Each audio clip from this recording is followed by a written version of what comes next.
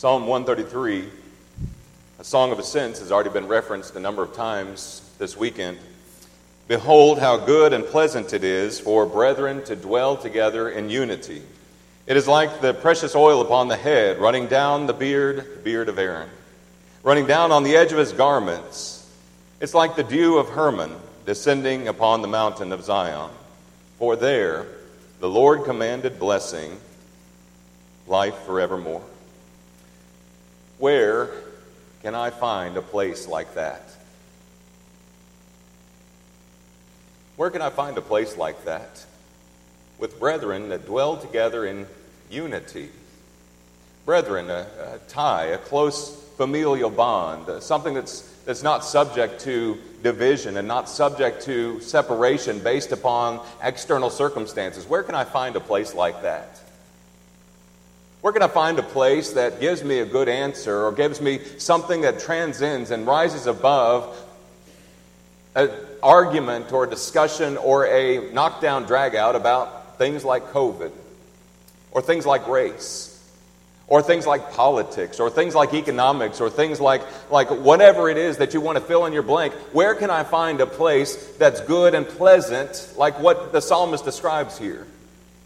You see, there's a lot of people in our world who are asking that more and more. Is there any respite from the difficulties and from the turmoil? And I could turn on my TV, I could scroll through social media, and all it is just bad, bad, bad, bad, bad, bad, bad. Where can I find a place that's blessed? Where can I find a place that's good and pleasant, where the Lord has commanded blessing? Sadly, there's a lot of members of the church who are asking, where can I find a place like what's pictured here in Psalm 133? Folks, the church ought to be something that transcends the issues that are created by this life. The church ought to be a place where we can go and where we can know, even though we may not see eye to eye about things like COVID or politics or race relations or economics or anything that our world has thrown at us, that we know that there are people there that love us and that want us to go to heaven, because we know that our hope doesn't lie here in this world. We know the fact that we're just pilgrims here, wayfaring strangers, as we sang last night. This world is not our home, as we sang tonight. And we understand that if we find a place like that, it ought to be that we're the dearest people on this earth to each other.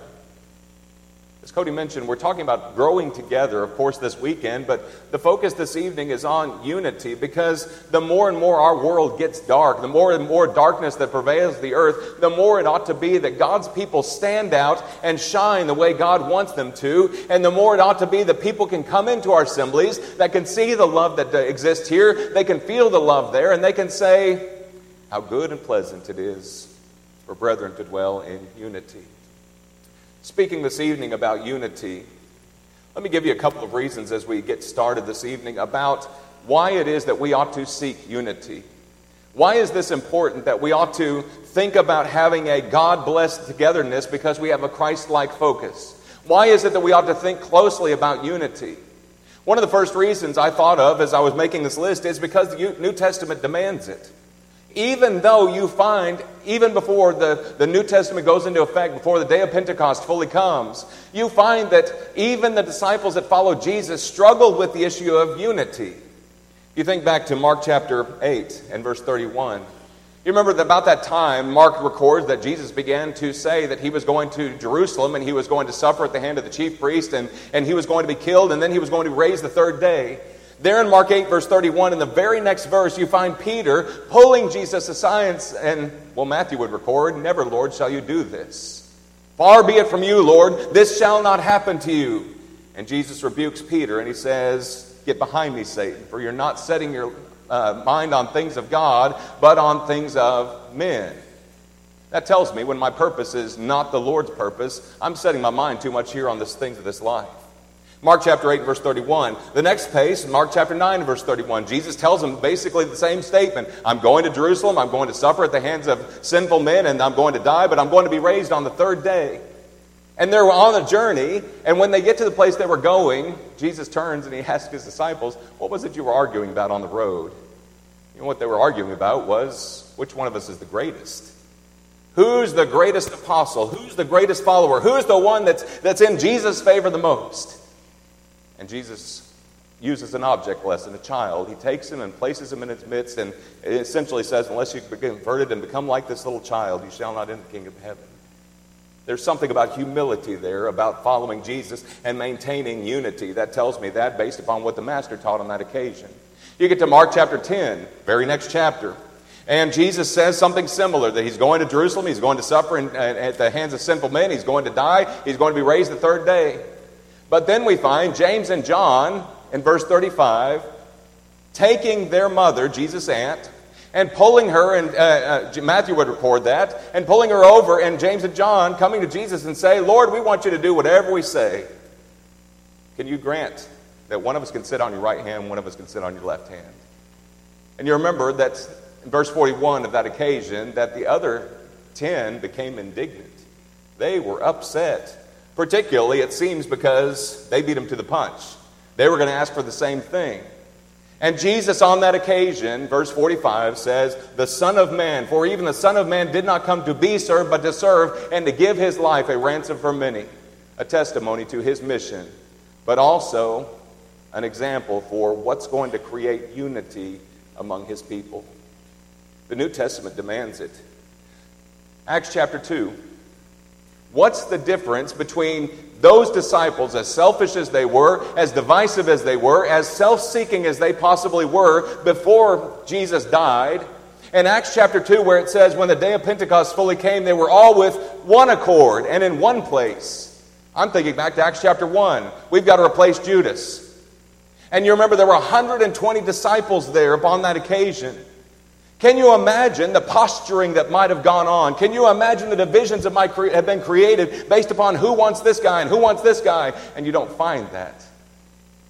What made the difference? Spoiler alert, it was the cross of Jesus. It was the mission of Jesus. But as those disciples preached upon the day of Pentecost, you remember that there were about 3,000 who obeyed the gospel on that occasion. And verse 46 says that they were all with one accord. They were all there daily in the temple, breaking bread and from house to house. And you remember that was a unity there that was created based upon them focusing on the work of Jesus. You get to Acts chapter 4. There's persecution that now arises amongst the church. Can you imagine Satan and his bag of tricks pulling out the persecution of God's people and beginning to persecute these people? And Peter and the other apostles knew that this was going to come. And what they did was they took that to the Lord. They prayed for boldness. And you remember the result. Acts 4, verse 32, they were all with one heart. They were all with one mind. It made a difference. The cross of Jesus made a difference versus their division versus their unity. Acts chapter 15, you remember that when they had some Judaizing teachers, some were trying to teach that Gentiles need to be circumcised. They came together in a Jerusalem meeting and they began to discuss. And they began to talk about those things, but by the Spirit of God, they made the choice, and the Bible says, as one man said, it was a miracle that occurred on that occasion. Acts 15 and verse 22, the saying pleased the apostles and the elders and the whole church. When was the last time a decision was reached that pleased everybody in every place in the entire church? A miracle occurred on that occasion. If we were to go to the doctrinal section of the New Testament, just opening up the page of the New Testament, we could open up to the passage of 1 Corinthians. We could look at Ephesians chapter 4. There are a number of great doctrinal unity passages of our New Testament. It absolutely demands it. Why are we talking about unity this evening? Is because the Lord takes seriously the assaults on the unity of His people. Church, we better think deeply about 1 Corinthians chapter 3 and verse 17. If any man defiles the temple of God, in the context of division, if any man defiles the temple of God, God will destroy that man, because the temple of God is holy. Which temple? I learned this from Brother Brumback. Paul should have been an East Texan. Which temple y'all are. Y'all is a perfectly acceptable Greek word. I learned that again. You can take that up with him. We are, thank you, brother, appreciate it. We are the temple of God, and we better be careful about how we treat the body of Christ, how we treat the temple of God. Ananias and Sapphira, Acts 4, verse 32, we mentioned that they were of one heart and they were of one soul. And you remember that Joseph called Barnabas, came and sold it a possession and laid down the money at the apostles' feet. In the very next chapter, you find Ananias and Sapphira doing something similar, only their motive was greed. Their motive seems like it was prominence. How many pats on the back can we get because of this? And God dealt very severely with them based upon the fact that was an assault upon the unity of his people. Number 3, why should we talk about unity this evening? It's because when God's people are one, we become like the God we serve. Think about that just for a moment. Moses, in preaching his last sermon before it was that the people of Israel were going to go into the promised land and Moses was going to die on Mount Nebo. You remember that he made that grand declaration there in Deuteronomy chapter 6, verse 4. Hear, O Israel, the Lord your God, the Lord is one. Jesus prayed for his disciples, for all of us in John 17, and he prayed, Lord, let them be one. Jesus was interested in unity, and particularly, folks, because the God that we serve is one, and when God's people are one, we become like the God we serve. God commands us to do things because it's in his very nature. Why does he want us to be loving? Why does he want us to be forgiving? Why does he want us to be kind? Why does he want us to be tender-hearted towards one another? It's because those things are marks of his character.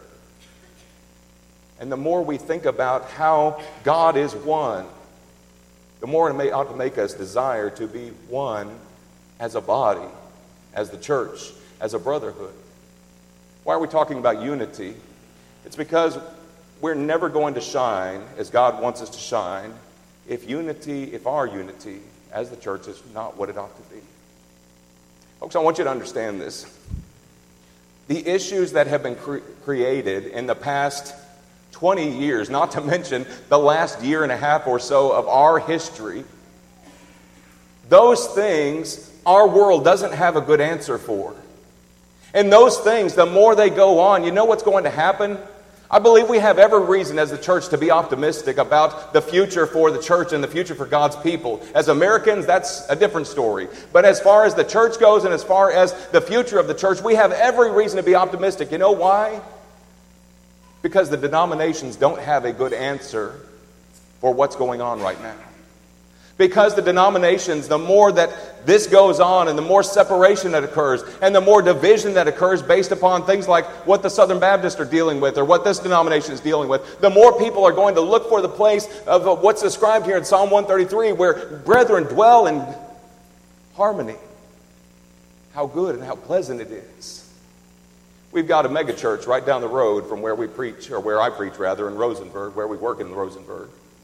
And you know what? We've had some people that have specifically left that megachurch and have come down the road and they've through the process of studying, they've obeyed the gospel. You know why? Because that megachurch was already impersonal. They'd gone there for years and they'd never realized, or they realized that they didn't know anybody there. But you know what? As COVID has progressed and as they've had to go to virtual services, now it becomes even more impersonal. And now as they require masks to go into the service and come out of the service, the less people are challenged to engage somebody else and to talk to them about Jesus and about what's going on. And they come down the road to us. And they've said, we've never seen a place with people as loving and as kind. And we want to know more about the God that you serve. People are starving for a place that's a God-honoring togetherness because we have a Christ-like focus. And we have more of an opportunity today, despite how horrible you think 2020 was or how horrible 2021 may feel like it's shaping up to be. We have more of an opportunity as the church today to reach those people that are starving and looking for something that transcends all of the horrible answers that our world has given them about God. And about how to handle COVID or cold or politics or racial division or those things. We have an opportunity to show them something entirely different. Because it's a God-honoring focus, or God-honoring togetherness with a Christ-like focus. I want you to turn your Bibles, please, this evening to Philippians. I'd like to spend the rest of our time there in talking about unity. Book of Philippians, I must be dense. Well, let me back up. I am dense. I knew all of my Christian study that Philippians is a book about Christian joy. You go through the pages and you're going to come across joy, joy, joy, rejoice, rejoice, rejoice. I rejoice in this, I rejoice in that. Rejoice in the Lord always. And again, I say rejoice, absolutely. There were several years ago, I was sitting in a class and I discovered, it was already there, the book of Philippians is about having one mind. It's about having one mind, because you're going to come across that again and again and again. And then I discovered another thing that Mike Vestal brought out one year. He said there's 104 verses in the book of Philippians, and 52 of them have to do and have Christ somewhere in them. That's half. Exactly half. And I never put it all together and said Philippians is one of the best books to talk about Christian unity because of those things. Because of one mind in Christ that brings us joy, because of everybody working together for the gospel's sake. Let me give you 3 points, one from each chapter. Foundations, if you like, of unity. Hallmarks of unity that ought to be present in God's people. Things that Paul emphasizes in each one of these chapters, and see if it doesn't make sense at the very end. Number 1. Why is it that we should be unified? It's because we're centered in the gospel. Centered in the gospel. The word gospel is one of those words that absolutely occurs all the way through, but especially in chapter 1. Note these or mark them in your Bible, and I think that you'll find it to be telling. Chapter 1 and verse 5, Paul talking about the Philippians and saying this, for your fellowship, I'm grateful. I thank God, verse 3, I thank God for your fellowship in the gospel from the first day until now. They spent time working with Paul in the gospel. Verse 7, Paul says, just as it's right for me to think of this in you all, because I have you in my heart, inasmuch as both my chains are in the defense and confirmation of the gospel, you are still, again, fellowship, partakers of me of grace, or with me of grace. Defense of the gospel. Look down at verse 12. I want you to know, brethren, the things that have happened to me have actually turned out for the furtherance of the gospel. We'll come and talk about that here in just a moment. Paul says, I'm in prison. This is one of those prison epistles. I'm there. I've already appeared before Caesar once, it seems like, or at least spent time in his household, based upon something he says down at the very end of the chapter, or at the end of the book, rather. But we know that Paul says, this is why I'm here. This is what I'm doing. And it's actually turned out for the furtherance of the gospel. Verse 27, down at the end of the chapter, Paul says, only let your conduct be worthy of the gospel of Christ. So whether I come and see you or am absent, I may hear of your affairs, that you stand fast in one spirit with one mind. Here's the next one, striving for the faith of the gospel. Every single one of those emphases on the gospel and on how the Philippians had helped Paul and how they'd worked with Paul is about what's really important about our Christian faith. Folks, it's a challenge for the church in every age to keep the main thing the main thing. We may try and get sidetracked. There may be things that come up, and we may look at different circumstances or different situations and say, well, we need to divert our focus and change to these things over here. We need to keep centered on the gospel. Elders, preachers, one of the best things you can do for a local church is to remind people that we're not interested in compromise. We're interested in standing up for the gospel, and we're interested in seeing that the gospel goes forward no matter what. Look at the third one again, the furtherance of the gospel. Has the church where you are crafted a plan for evangelizing in the age of COVID?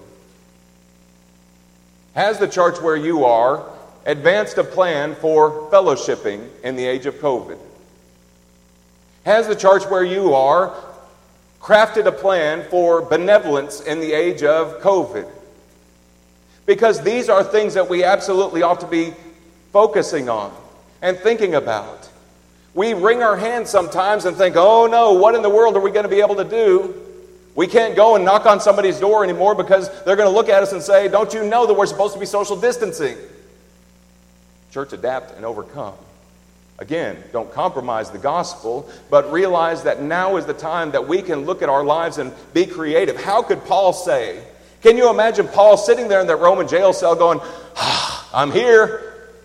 I'm chained to this guard. I've been here for years now. I don't know what's going to happen. If only I was on the outside, I could do more. If only situations was different. If only I had been maybe not in Jerusalem on the day that I was going to pay that vow. If only things were changed, then we could evangelize the way we wanted to. Listen,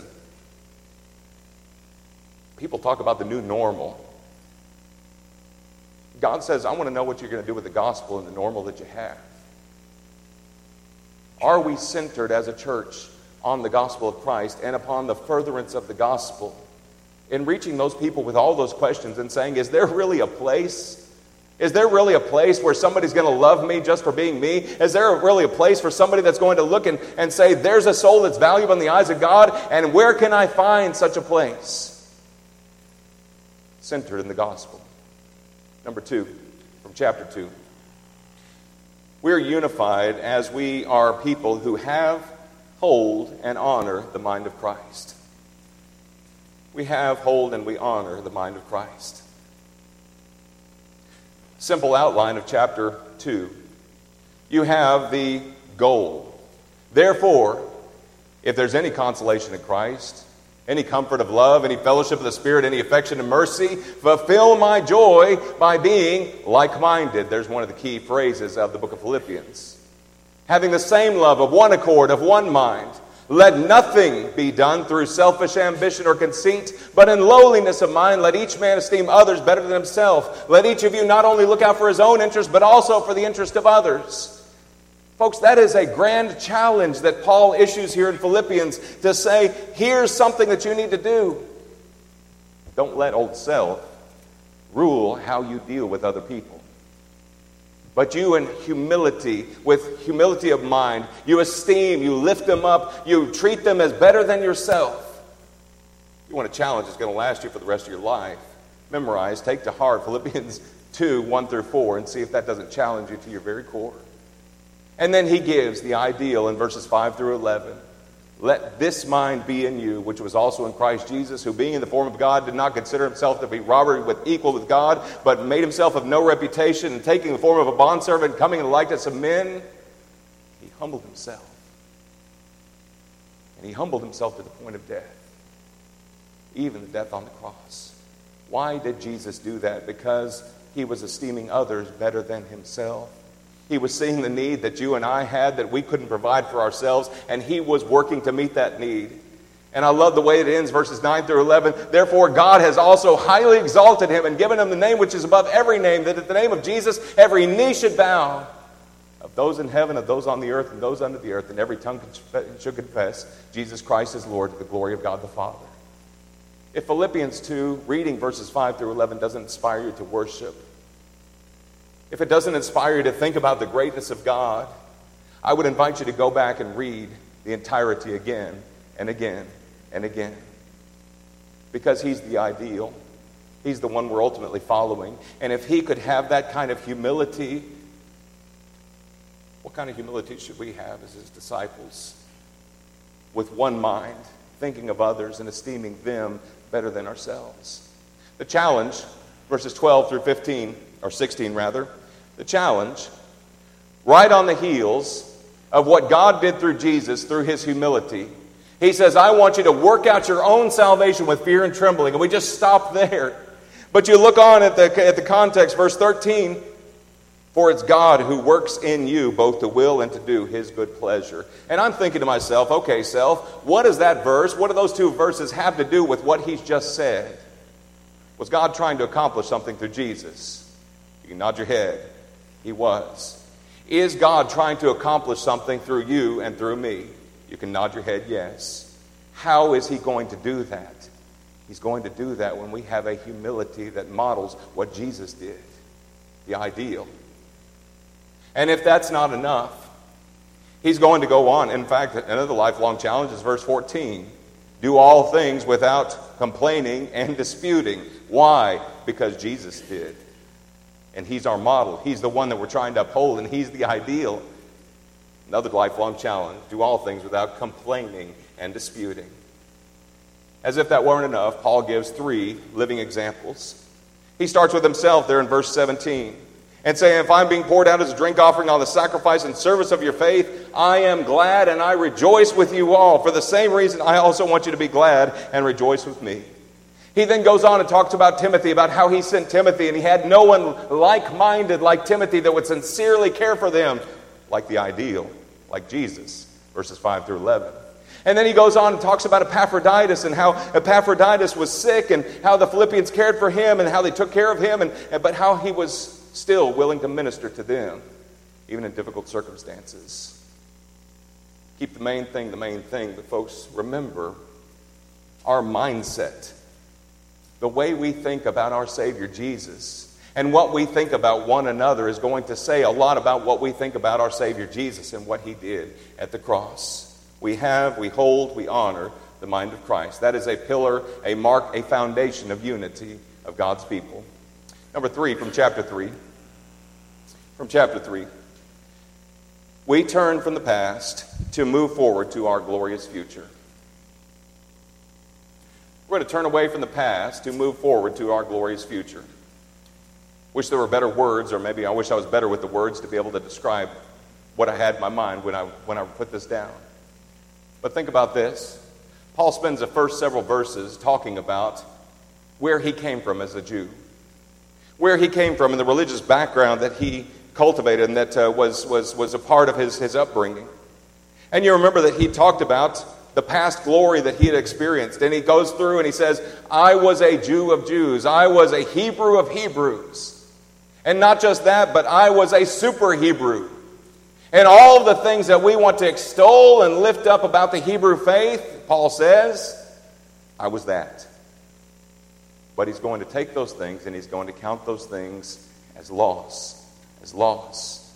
As loss. 3 times, verse 7, verse 8, verse 9, he's going to tell us he turns away from those things so that he may grasp hold, that he may gain Christ. And he does so and he says, I want to do that, verse 8.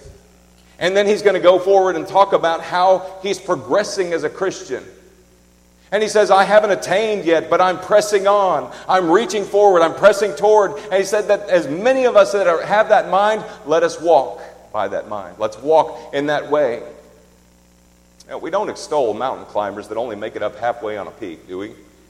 Now, can you imagine spending, and I have a fascination with Everest. I don't know why, but I just do. And every year that the climbing season comes around, I'm always tuned in to the news about the traffic jams on the way up to Everest. But can you imagine somebody's paying, $65,000 to $100,000 and going up there and saying, yeah, I climbed Everest. Oh, you did? How far did you get? Oh, about halfway. I turned around and I thought, this is far enough. It's okay to appreciate what came before. But realize the fact that there is still a summit to reach. And by the grace of God, every single one of us are on that climb, so to speak. I'm pressing on the upward way, new heights I'm gaining every day. We sing that song often. And we're moving along and we're moving forward, not regarding the past and not patting ourselves on the back. I know the congregations that get so caught up in saying, we have such a great church here. Let's tell you about everything we've done over the past 10, 15 years. Let's tell you about all the good programs that we've implemented and do those things. Again, if those things are godly, if they're God-honoring, then there's nothing wrong with that. But there's something to be said for, what are you doing in the future? How are you moving forward? We've got a glorious future, which he's going to talk about at the very end of this, where he says, we're eagerly waiting for this time. Because we're not citizens of this earth. We're not here on a permanent visa. We're going home. We can't get caught looking at the past. We can't get caught up in thinking about, in a very nostalgic way, about the past, so much so that it petrifies us of the future. You heard the old story about the little boy who was in class and his teacher was teaching him about past and present, future tenses. And the teacher said, all right, little Johnny, I'm going to read this sentence. And I want you to tell me if this is past tense, present tense, or future tense. And she said, I am beautiful. Little Johnny kind of looked her up and down. He said, past tense. Past tense. Church, don't get caught up in the past tense. As Mike brought out so very eloquently last night, the best is yet to be for the people of God. And we, as we are reaching together, and as we sing songs about heaven and about our common hope and about our common joy in Christ, that's not just an academic exercise we do. That's not just something we do to kill time, because it gives us the hope for tomorrow, something people are so desperately outside looking for and needing. You say, but Andy, there's 4 chapters. You said there were 3 points about this. Wayne Jones, I worked with him for about 9 years, just short of 9 years. And Wayne, just after he got to San Marcos, and I'll never forget this, he and I were standing out of the foyer after he preached a lesson, and there was a dear sister who came out and said, Wayne, I love the way you preach. I said, yeah, absolutely. And he said he was very humble, and he took it well, and she said, you just go along and you preach and preach and preach, and we're just amen and amen and amen, and then all of a sudden you come up in the back and you smack us in the back of the head with the application. And he and I kind of laughed about that, but I said, Wayne, you're just coming up behind us and smacking us in the back of the head. I want you to notice something about Philippians as you get to chapter 4. Because all of these concepts, being centered in the gospel, having, holding, and honoring the mind of Christ, and then looking forward to our glorious future. Again, yes, amen, amen, amen. But look at what he does in Philippians chapter 4. Here's the pop quiz. Here's the living test for the Philippians. When you get to 2 ladies there in verse 2 by the name of Euodia and Syntyche. Literally, one of their names means fine traveling, and the other one means an accident. What happens when fine traveling meets an accident? That's kind of describes some of our churches today in the age of COVID, right? What happens when everything's going well and we feel like everything's on course, and now all of a sudden, there's a Mike Vestal for you, right? Hurt your ears. What happens when that happens? Can you imagine what would happen if Paul came out swinging in this epistle? If he said, I'm writing this to you bishops and deacons, and let me tell you about Euodia and Syntyche. These 2 ladies, they need to figure out a way to get along. They need to figure out a way to make themselves unified, because I'm going to bring down the apostolic hammer. Instead, notice what he appeals to in Philippians chapter 4 and the first couple of verses. Number 1, he says, these are ladies who have labored with me in the gospel. What was chapter 1 about? It was about the gospel. He says, these are 2 ladies who need to be of the same mind. What was chapter 2 about? It was about the mind of Christ. And you say, where's the rest of it? Paul says at the very beginning of verse 1, my beloved, my so longed for brethren, my joy, my crown, so stand fast in the Lord, beloved. Chapter 3, he has to deal with people who are not walking the way that they ought to towards the end of the verse or towards the end of the chapter. In fact, he says those people are enemies of the cross of Christ, those ones that are walking according to the God which is their belly, and the ones that are just feeding their own appetites. Paul could have easily taken these 2 ladies and grouped them into those people and said, that's it, just write them off. Instead, he takes, and I love verse 4. You ever thought about why verse 4 falls at the end of those first 3 verses? Because it's almost like Paul is assuming that these ladies are going to work it out. That the church is going to keep on moving forward with the gospel mission and going to continue to being and behaving in Christ-like ways and continuing to be a fellowship that honors God the way that they ought to. And he's able to say, rejoice in the Lord always. And again, I say, rejoice. The true test for the Philippians was what he said to the people in saying, I implore Euodia and Syntyche, and I also implore you, true companion, fellow laborer, Synzygus, you one who is a yoke fellow. We're bonded together. And we have a responsibility to take care of one another and to encourage one another in what's right. Brothers and sisters, a lot of congregations are divided right now because of the situation with COVID.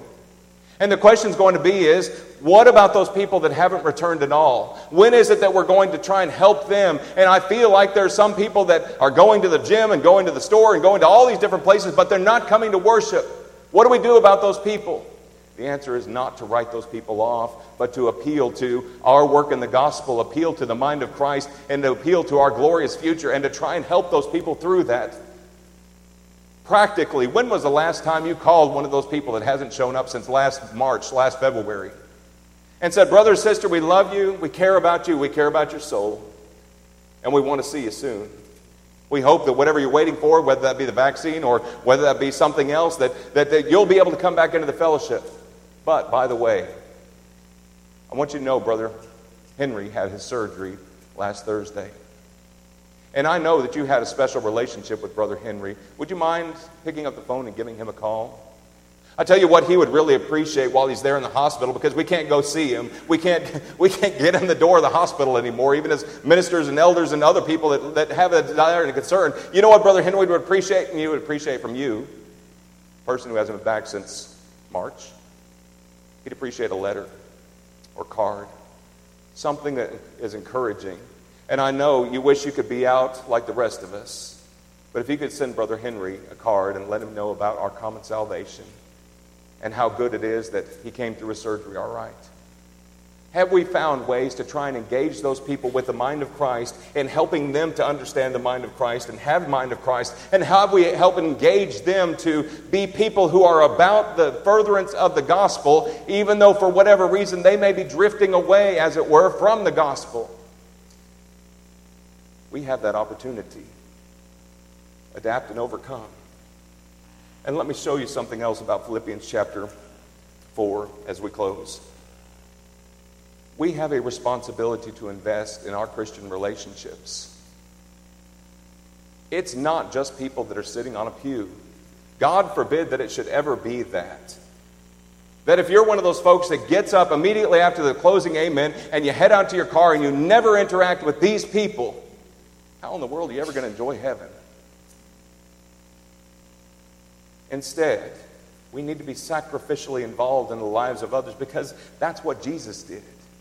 And he goes over that there in verse 3. We need to be people who are sensible, who are fair-minded, who are gentle. Paul says, let your moderation, in Old King James, let your gentleness be made known to all. I don't want to be heavy-handed on one side of an argument or another.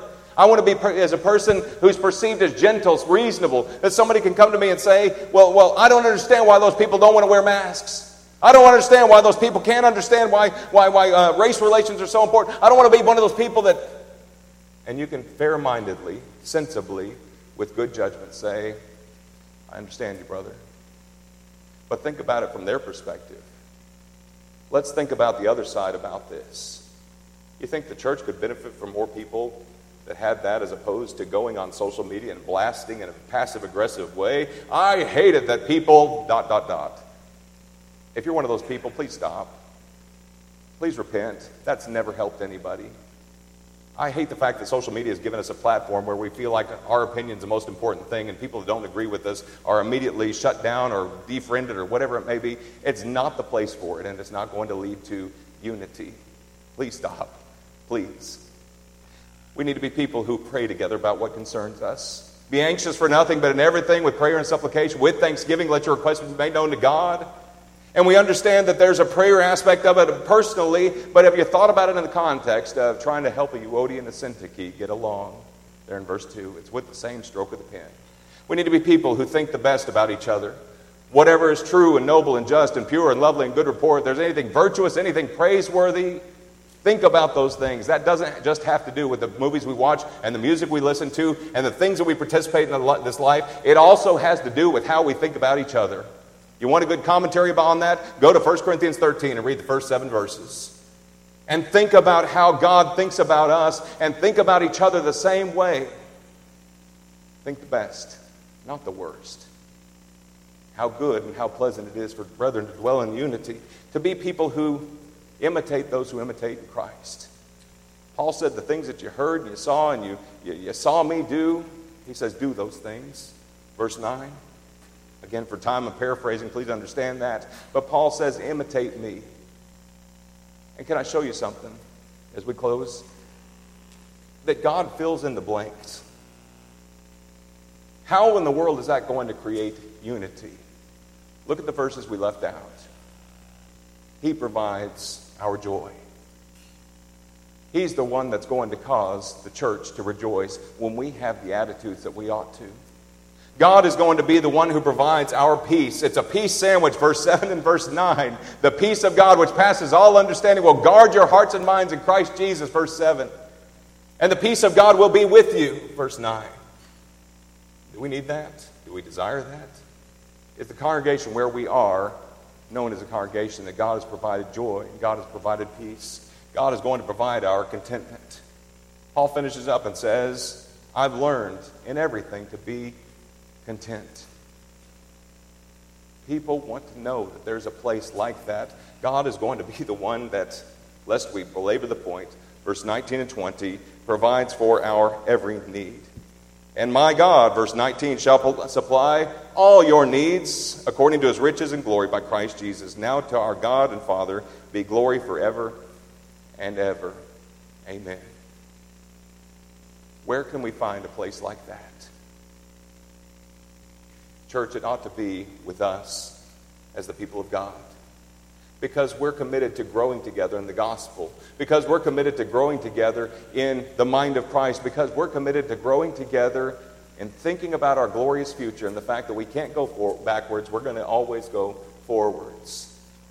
If you don't have peace, if you don't have joy, if you don't have contentment, if you don't have the relationship with a God who's able to supply all of your needs in such a troubled world as what we live in, with such difficulties as what we faced in the last 2 years, the last 15 years, however long you want to go back, our God is the same. Our Jesus is the same yesterday, today, and forever. And how we need to trust in him more. Thank you so much for your attention this evening. Maybe there's a soul here this evening that needs the prayers and the encouragement of the church. That's part of us dwelling together in unity. It's because we love each other enough to want to pray for one another and encourage one another and help one another. And we'd love to be able to help you and pray with you and pray for you and encourage you and study with you and let you have a shoulder to cry on, because that's something that the world, that's something that Christians so desperately need. Maybe there's somebody here who recognizes they're outside of Christ, they're lost. It's only through faith, through repentance, through baptism, that you can come to know Jesus Christ. Jesus says, he that believes and is baptized shall be saved. Do you need that this evening? The Lord stands ready to receive you. We stand ready to help you as we stand and sing our invitation song.